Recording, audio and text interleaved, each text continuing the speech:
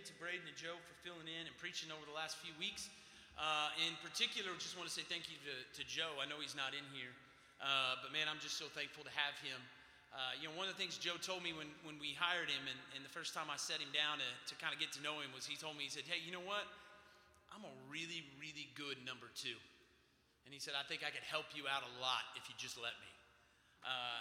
And listen, I know some of y'all, like, if you're not in leadership, I don't think you understand what a big deal that is for somebody to be able to say, hey, I'm a good number two. It takes a lot of humility and just a person who knows himself. And so he is a great number two. He's been very helpful to me. He's done a lot while I was gone to take care of some things with committees. And so I just want to say thanks to him. And just thank you so much for everybody who called or checked in on us this last week while we were at the hospital. When you sit with people all day, you don't realize what a big deal it is to have somebody check on you or to talk to you while you're in a hospital.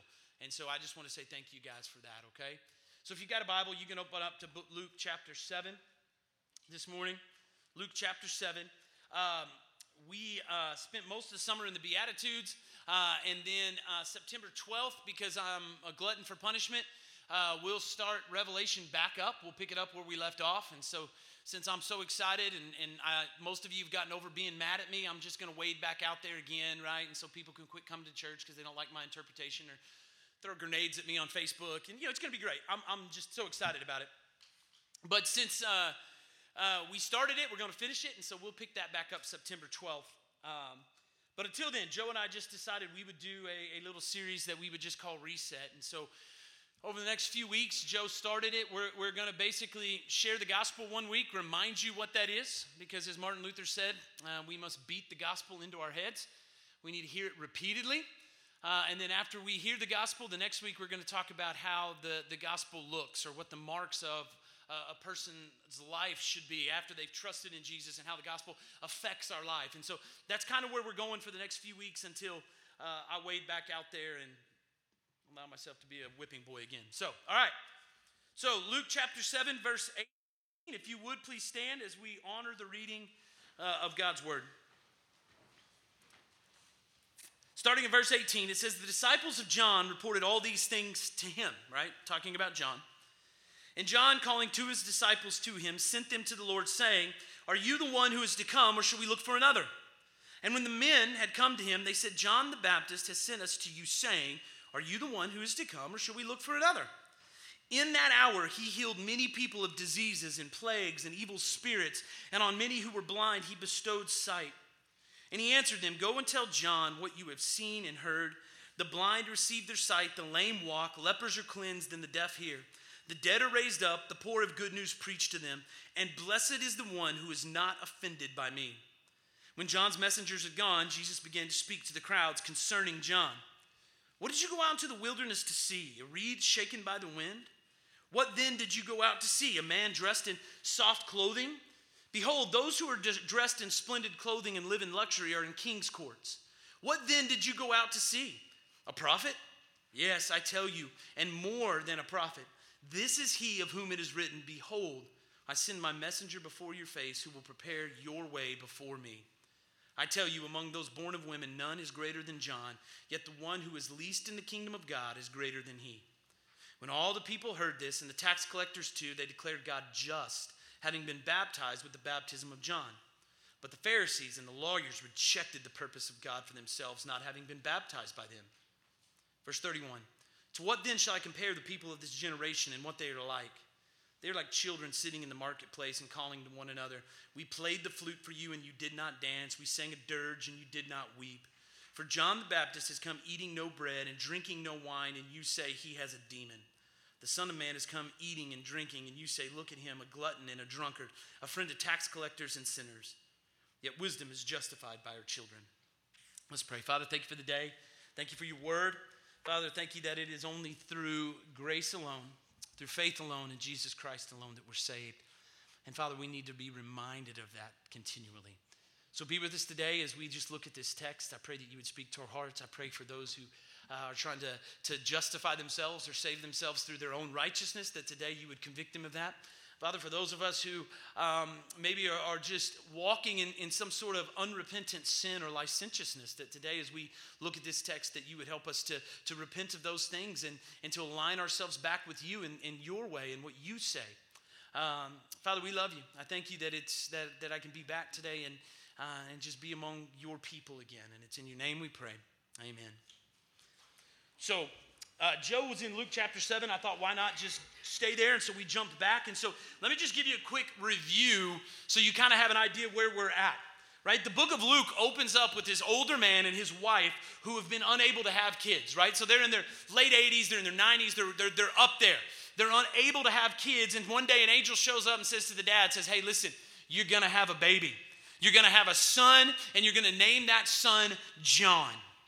So this baby grows up, he begins his ministry, and if you remember from Sunday school and your flannelgraph days, is that this guy's a little bit different. He's a little kooky, right? He doesn't dress like everybody else. He lives out in the middle of nowhere, and he wears camel hair, and he eats bugs, and he dips them in honey to give them a little flavor, and he just spends his time preaching and telling people to repent because Jesus is coming, because the kingdom of God is near. Then Jesus shows up to be baptized by this man, John. And John's like, hey man, I'm not worthy to baptize you. You really should be baptizing me. And Jesus is like, no, hey man, this is how it's got to go. You've got to baptize me. And so John does. He baptizes Jesus. And as Jesus comes up out of the water, we all know the story, right? Heavens crack open. The dove descends. The voice booms that, hey, this is my son. I'm pleased with him. You need to listen to him. And then right after that, Jesus is led out into the wilderness for 40 days and 40 nights to be tempted of Satan. And it's during this 40 days and 40 nights that our boy John gets himself in a little bit of trouble. So there's this man named Herod. Rome's in charge of the world, but Herod is kind of the governor of Jerusalem. That's really a good way to look at it. And Herod has a problem. Herod is in love with his brother Philip's wife. Her name's Herodias, which I still just think that's just the weirdest thing in the world, right? Like if I met a girl named Byronius, like I'm out. Sounds too similar. But Herod's in love with Herodias. They've been running around behind Philip's back, and Herod just decides, you know what, I'm done creeping. I'm done running behind the back. Like, I'm just going to take her. So, hey, Herodias, you need to leave Philip. He's no good for you, baby. I'm better. And so he just takes his brother's wife. Well, John decides, hey, listen, I can't let this slide, right? I mean, this guy can't be doing that. That's just wrong. And so John decides to chase this dude down, and just every time he sees him, he's like, hey, man, you shouldn't have your brother's wife. I mean, her name's Herodias, you're Herod, it's weird anyways, but hey, you shouldn't have your brother's wife. And he keeps this up. Well, eventually, since Herodias wears the pants in the family, she says, hey, Herod, I can't handle this no more, man. You got to arrest this guy. We got to put this guy in jail. Something's got to be done because I can't handle this anymore. And so that's exactly what Herod does. And as chapter 7 opens up, John's in prison. And John is struggling with some doubts about Jesus, which to me is just wild. Every time I read that, I'm like, how? I mean, one, your parents were old as dirt and they somehow had you. Two, you were there whenever Jesus was baptized, sky cracked open, all that crazy stuff happened. You saw that. And then three, you had the courage and the faith to go after one of the most powerful men in your area and tell him that he's living wrong. And so yet he still has doubts. And in verse 18, we see what he does with those doubts. Look what he does, verse 18. It says, the disciples of John reported all these things to him. And John, calling two of his disciples to him, sent them to the Lord, saying, are you the one who is to come, or shall we look for another? And when the men had come to him, they said, John the Baptist has sent us to you, saying, are you the one who is to come, or shall we look for another? And in that hour he healed many people of diseases and plagues and evil spirits, and on many who were blind he bestowed sight. And he answered them, go and tell John what you have seen and heard. The blind receive their sight, the lame walk, lepers are cleansed, the deaf hear, the dead are raised, the poor have good news preached to them, and blessed is the one who is not offended by me. So John's in prison, and some of his disciples come to him, and they tell him all these things. They're like, man, you ought to see what this Jesus guy's doing. He's healing people. It's crazy. His ministry's taking off. And so John's like, hey, listen, I need you to go ask Jesus, like, are you the Messiah? Are you the one that I've been preparing the way for? Is this the guy? Are you him? And really why he's doing that is that John in his head's thinking, man, if this guy's the Messiah, I did everything that God asked me to do. Like I've been obedient, I've been faithful, and yet here I am, I'm sitting in a prison cell, I'm rotting, and I don't know if I'm going to get out. So I have a few doubts that if this guy's the Messiah, that he really is who he says he is, and I need some verification. I need a little clarification from Jesus here. And honestly, can you blame him for wondering? I mean, if you're honest, would you say that you have doubts at times? And if you don't, please come talk to me. Like, I would love to visit with you, Super Christian, about how you've never had a doubt in your life, right? I have doubts, okay? I'm going 2 out of 3 summers with taking my kid to have major surgery. I've got doubts, y'all. There's just days that I don't get it. There's days I don't understand it. There's days I'm like, man, I'm preaching through Revelation, letting everybody throw tomatoes at me. Like, Jesus, I'm doing everything I know to do here. Like, yeah, I'm still having to walk through some of these things, and I don't understand it. And this is where John's at. And this is what I love about Jesus, though. And this is the great thing about the Bible is that, listen, we can bring our doubts to Jesus. Like we can come to him and say, man, I'm doubting. I'm struggling. And he's not going to be like, well, you moron, get away from me. Like, I can't believe you would doubt. Like, he doesn't do that. Like, we can take our doubts, and he will answer our doubts. He'll be patient with doubters. And he never leaves us in our doubts. And so John sends his guys to him, and he's like, man, John's got some doubts. He wants to know. And right there, Jesus just doesn't answer him right away. He just turns around and he starts healing people.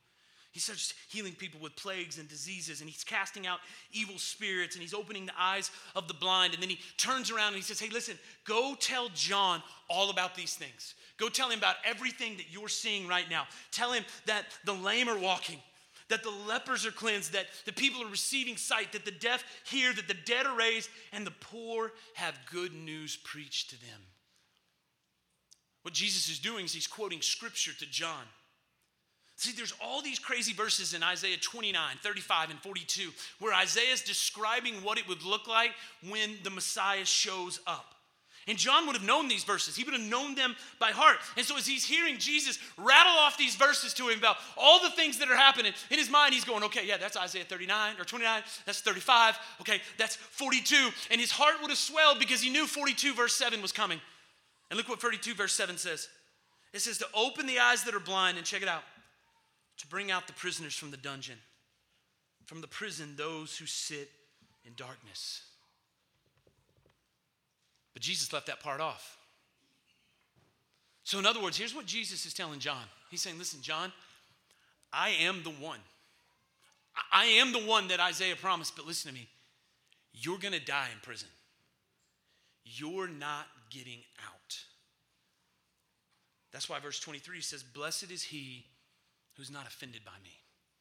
So blessed is the one who's not offended by the way that I choose to operate. Blessed is the one who doesn't fall away from following me because of their disappointment in the way that I choose to work in their lives.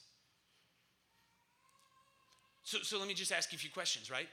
So if tomorrow, let's just say, right, and we got students in here, we got football, we got everything starting back up. What if tomorrow God says, hey, your athletic career is over? Would you still follow him? Parents, that's probably harder for you than them, maybe. I don't know, right?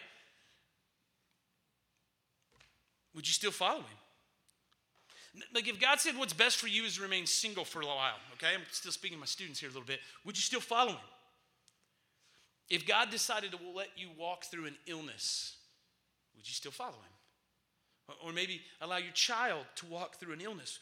Maybe God decides, hey, it's time to switch jobs, and he takes your job, or maybe you lose your home, or maybe he says, hey, your income level's a little too high. Let's see what we can do with a little bit less. And so he rearranges some things in your life. If any of those things happen, would you still follow him? Would you? See, that's what he's saying. Is blessed is the person who's not offended by the way that I choose to work. So everybody listen to me. The Bible will always blast the prosperity gospel. Always. There's no such thing as a person who decides to follow Jesus who's going to have a life that is happy, healthy, wealthy, and successful, okay? And I don't care what all those guys you watch on the internet tell you, right? I don't care like how big and buff and awesome they look. They don't know what they're talking about. Like that is not the case. Our boy Braden preached on that a few weeks ago, didn't he? Blessed are those who are persecuted. In other words, following Jesus means that things most of the time aren't going to get easier. They're probably going to get a little bit harder. And as Braden said, if they're not, it's sometimes means that we probably need to look at what we're doing, because a lot of times we don't do enough to be persecuted in terms of sharing our faith or living out our faith. And this is exactly what's happening here, as Jesus is saying, listen, John, I am the one, dude. But listen, you're going to die in prison, and blessed is he who's not offended by the way that I choose to work, because my ways aren't your ways. And as soon as his disciples leave, look at verse 24. Look what Jesus says. The disciples walk away. Jesus turns back to the crowd. And when John's messengers had gone, Jesus began to speak to the crowds concerning John. He says, what did you go out in the wilderness to see? A reed shaken by the wind? What then did you go out to see? A man dressed in soft clothing? Behold, those who are dressed in splendid clothing and live in luxury are in king's courts. What then did you go to see? A prophet? Yes, I tell you, more than a prophet. This is he of whom it is written, behold, I send my messenger before your face, who will prepare your way before me. I tell you, among those born of women, none is greater than John, yet the one who is least in the kingdom of God is greater than he is. So as soon as they leave, Jesus looks at the crowd and he's like, hey man, what did y'all even go out there to see? I mean, did you go out there to see some trembling little weakling that was just scared and he wasn't ever going to say anything to anybody? Did you go to see some rich boy dressed in nice clothes? Jesus said, no, you went to see a prophet. You went to see a great man of God. In fact, you went to see the prophet of whom Malachi has been telling you about. Malachi chapter 3 verse 1 says, behold, I send my messenger, and he will prepare the way before me, and the Lord whom you seek will suddenly come to his temple, and the messenger of the covenant in whom you delight, behold, he is coming, says the Lord of hosts. He's saying John was sent by God to tell you that I am the promised one, that I am God, and since I'm here, things are different. I'm here to change things. In other words, people no longer have to perform to be accepted by God. I'm the one who's performing for them. I'm going to be perfect so that those who put their faith and trust in me can have their sins forgiven and can be made right with God the Father. And that's why he goes on to make this crazy claim. He says, among those born of women, there is nobody greater than John. Nobody. Now that's pretty high praise, right? Nobody greater than John. But then he says, yet the one who's least in the kingdom of God is greater than John. Okay, so that would mean all of you in this room, right? I know it's 2021, okay, but you were all born of a woman somewhere, somehow, right? You were. And so he's saying that all of us in this room, there is nobody in this room that was greater than John. Like John is greater than all of us born of a woman, but yet if you've trusted in Jesus, you're greater than John. That ought to just blow your mind. See, those of us as Christians have a relationship with God because of Jesus, and that relationship is greater than that of the Old Testament prophets. That's who John was. John was part of the Old Testament. He was part of the old system, the old kingdom. And Jesus is saying, no, those who have trusted in me. See, it's not based on what we do, but what Jesus has done for us. So it means when we sin, we no longer have to worry about being separated from God, that because he welcomes us and he loves us, because his love for us is based on what Jesus did, not on what we do. That's the good news of the gospel. And so Jesus is saying, man, if you've trusted in me, if you believe in what I've come to do, then guess what? You have a relationship. You're greater than even John the Baptist. And check out the response to this in verse 29. It says, when all the people heard this, and the tax collectors too, they declared God just, having been baptized with the baptism of John. But the Pharisees and the lawyers rejected the purpose of God for themselves, not having been baptized by him. So in other words, when all the common people, and if you remember a couple weeks ago, Joe did such a good job talking about how that worked itself out. Ooh, it's getting a little hot. Okay, how that worked itself out. If you remember, he was talking about being at the Pharisees' house and how they were just kind of above everybody else. And how even, like, they were so above everybody else that they would just let the commoners come in and kind of eat food off their tables because they're like, these poor people got to eat, right? It was kind of the caste system of the day. And so all these people, right, that weren't Pharisees, all these kind of common people, and even the tax collectors who people didn't like, when they heard Jesus say this, when they heard him say that, hey, that you can have a relationship with God based on what I'm doing for you, it says that they're nodding their head going, yeah, God's just, that God is good, that God is fair. But on the other hand, the religious leaders, the Pharisees, they're sitting there listening to all this, and they're going, well, yeah, I guess, yeah, they need it, right? Not us. I mean, we keep the rules. We're good people. We followed all the rules. But those people, yeah, they need it. So I guess I can see why they're nodding their heads. But us, we're good, right? Flip back to Luke chapter 3, just real quick. Luke chapter 3. See, they're saying this because they weren't baptized by John. If you look at verse 7, this is John speaking. And he said, therefore to the crowds that came out to be baptized by him, you brood of vipers, who warned you to flee the wrath to come? Bear fruits in keeping with repentance. And do not begin to say to yourselves, we have Abraham as our father. For I tell you, God is able from these stones to raise up children for Abraham. Even now, the axe is laid to the root of the trees. Every tree, therefore, that does not bear good fruit is cut down and thrown into the fire. See, John's just trying to tell them, much like Jesus is here, is that you're sinful and you need forgiveness. You need to repent. You need to turn away from what you're doing and turn towards the Lord. You need to live for him. See, when you see the grace and the goodness of Jesus Christ, you bear fruit in keeping with repentance. You bear fruit as a mark of being saved, right? And that's next week's sermon. And so the outcasts are hearing this and they're nodding their heads and they're going, yeah, man, we're sinful. Yeah, we're awful. Yeah, man, we went to that party last night and we had too good of a time. Like that's just kind of where we're at. Like we get that we need salvation. We get that it's got to come from outside of us. And they turned away and they repented. And they trusted in the grace and the goodness of Jesus. But the religious people just stood back and just said, yeah, boy, those people, they sure do need to do something, don't they? See, they thought they were so good. Then it was all said and done that they would stand in front of God and they would hand him their report card and go, look how good I was. Right? You see, look at all those A's, all those good grades. Look how amazing I am. Now don't look at them. Like they've got F's. They need a little help. They need some remedial classes. Not us. Look at us. We're really, really good.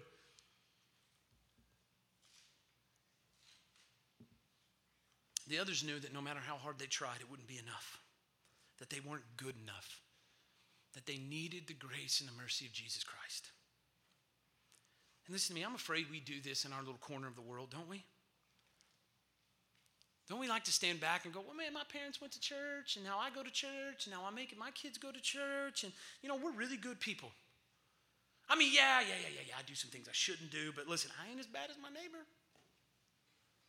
I mean, I didn't get as crazy as they did at Heritage Days, right?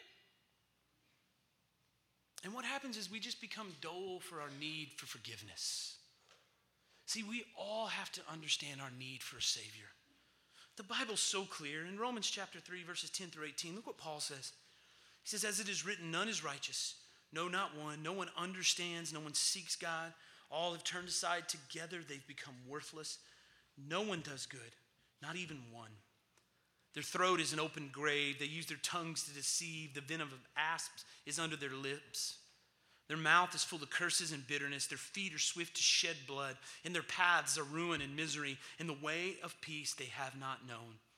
There is no fear of God before their eyes. Heart, words, deeds. Conclusion, we're all sinful. And there's no fear of God before our eyes. And it's only those who realize their need for a Savior who are saved.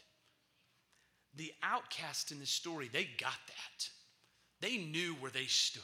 They knew their need for forgiveness, and they got it. And the religious people didn't. And that's why Jesus ends with this little story. Look at verse 31. He says, to what then shall I compare the people of this generation? And what are they like?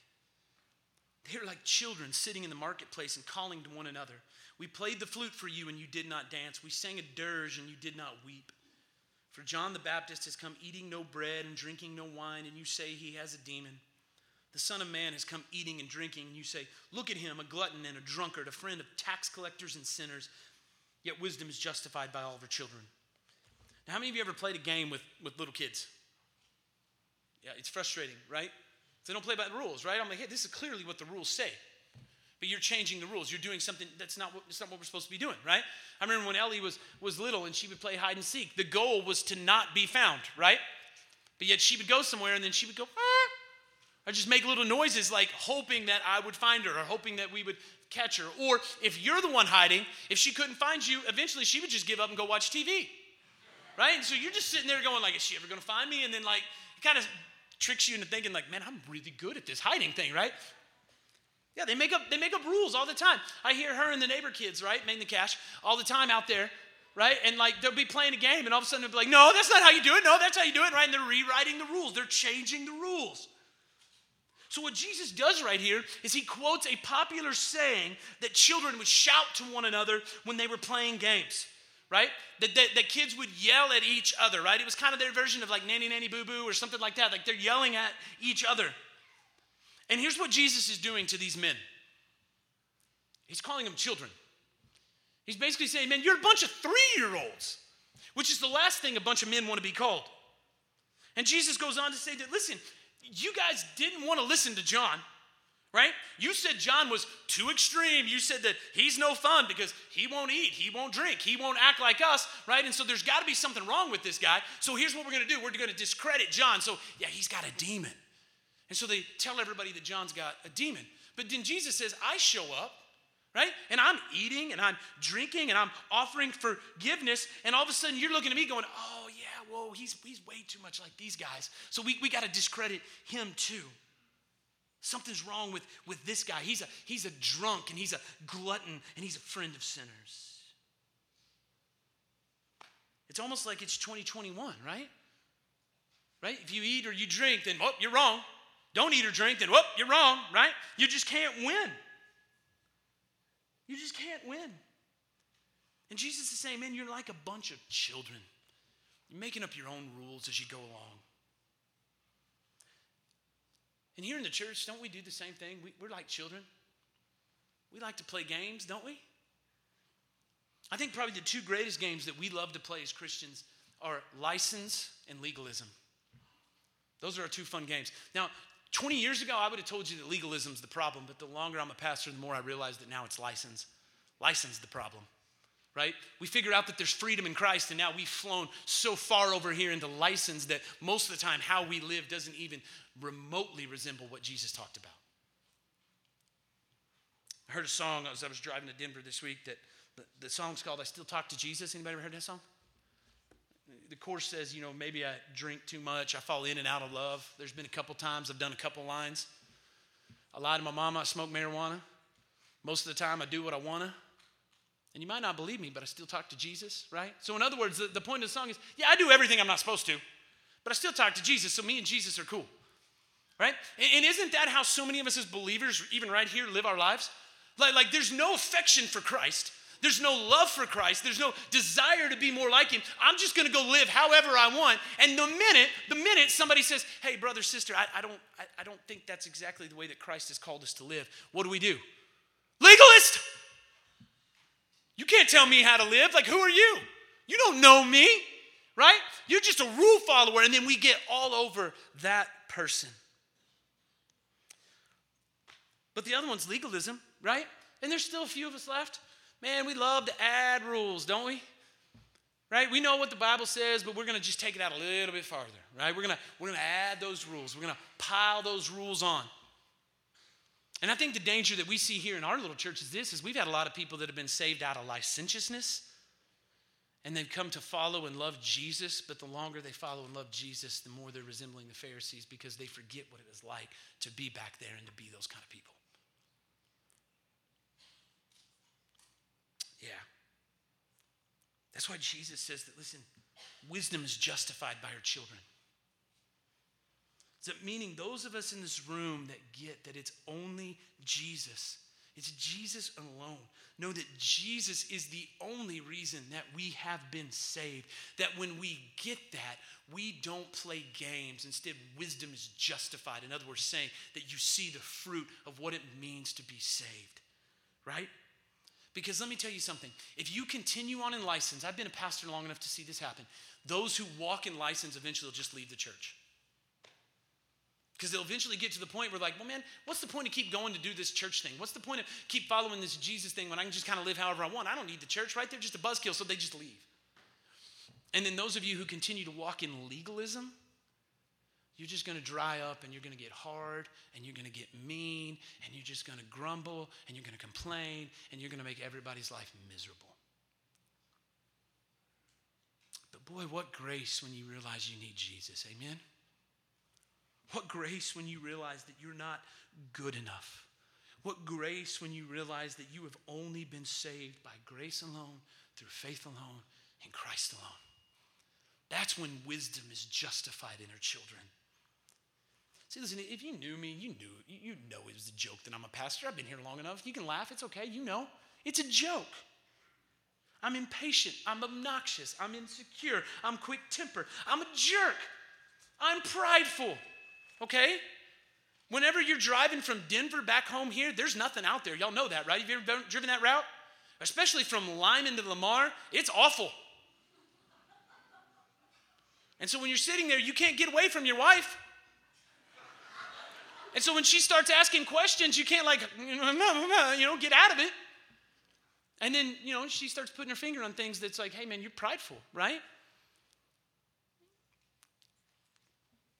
You're prideful, and I had some things pointed out. There's some medication I'm supposed to be taking. I haven't in like a month and a half, and my wife got on to me for it.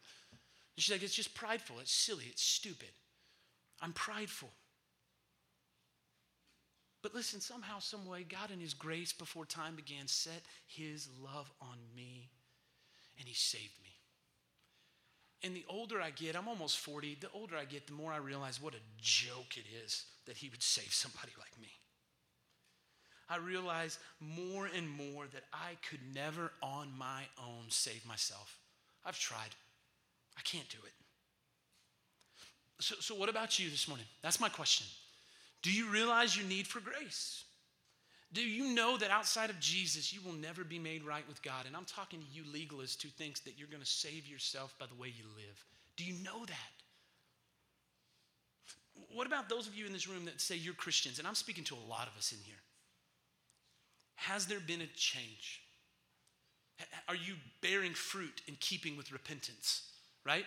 I'll use that word all day. I'm not afraid. Right?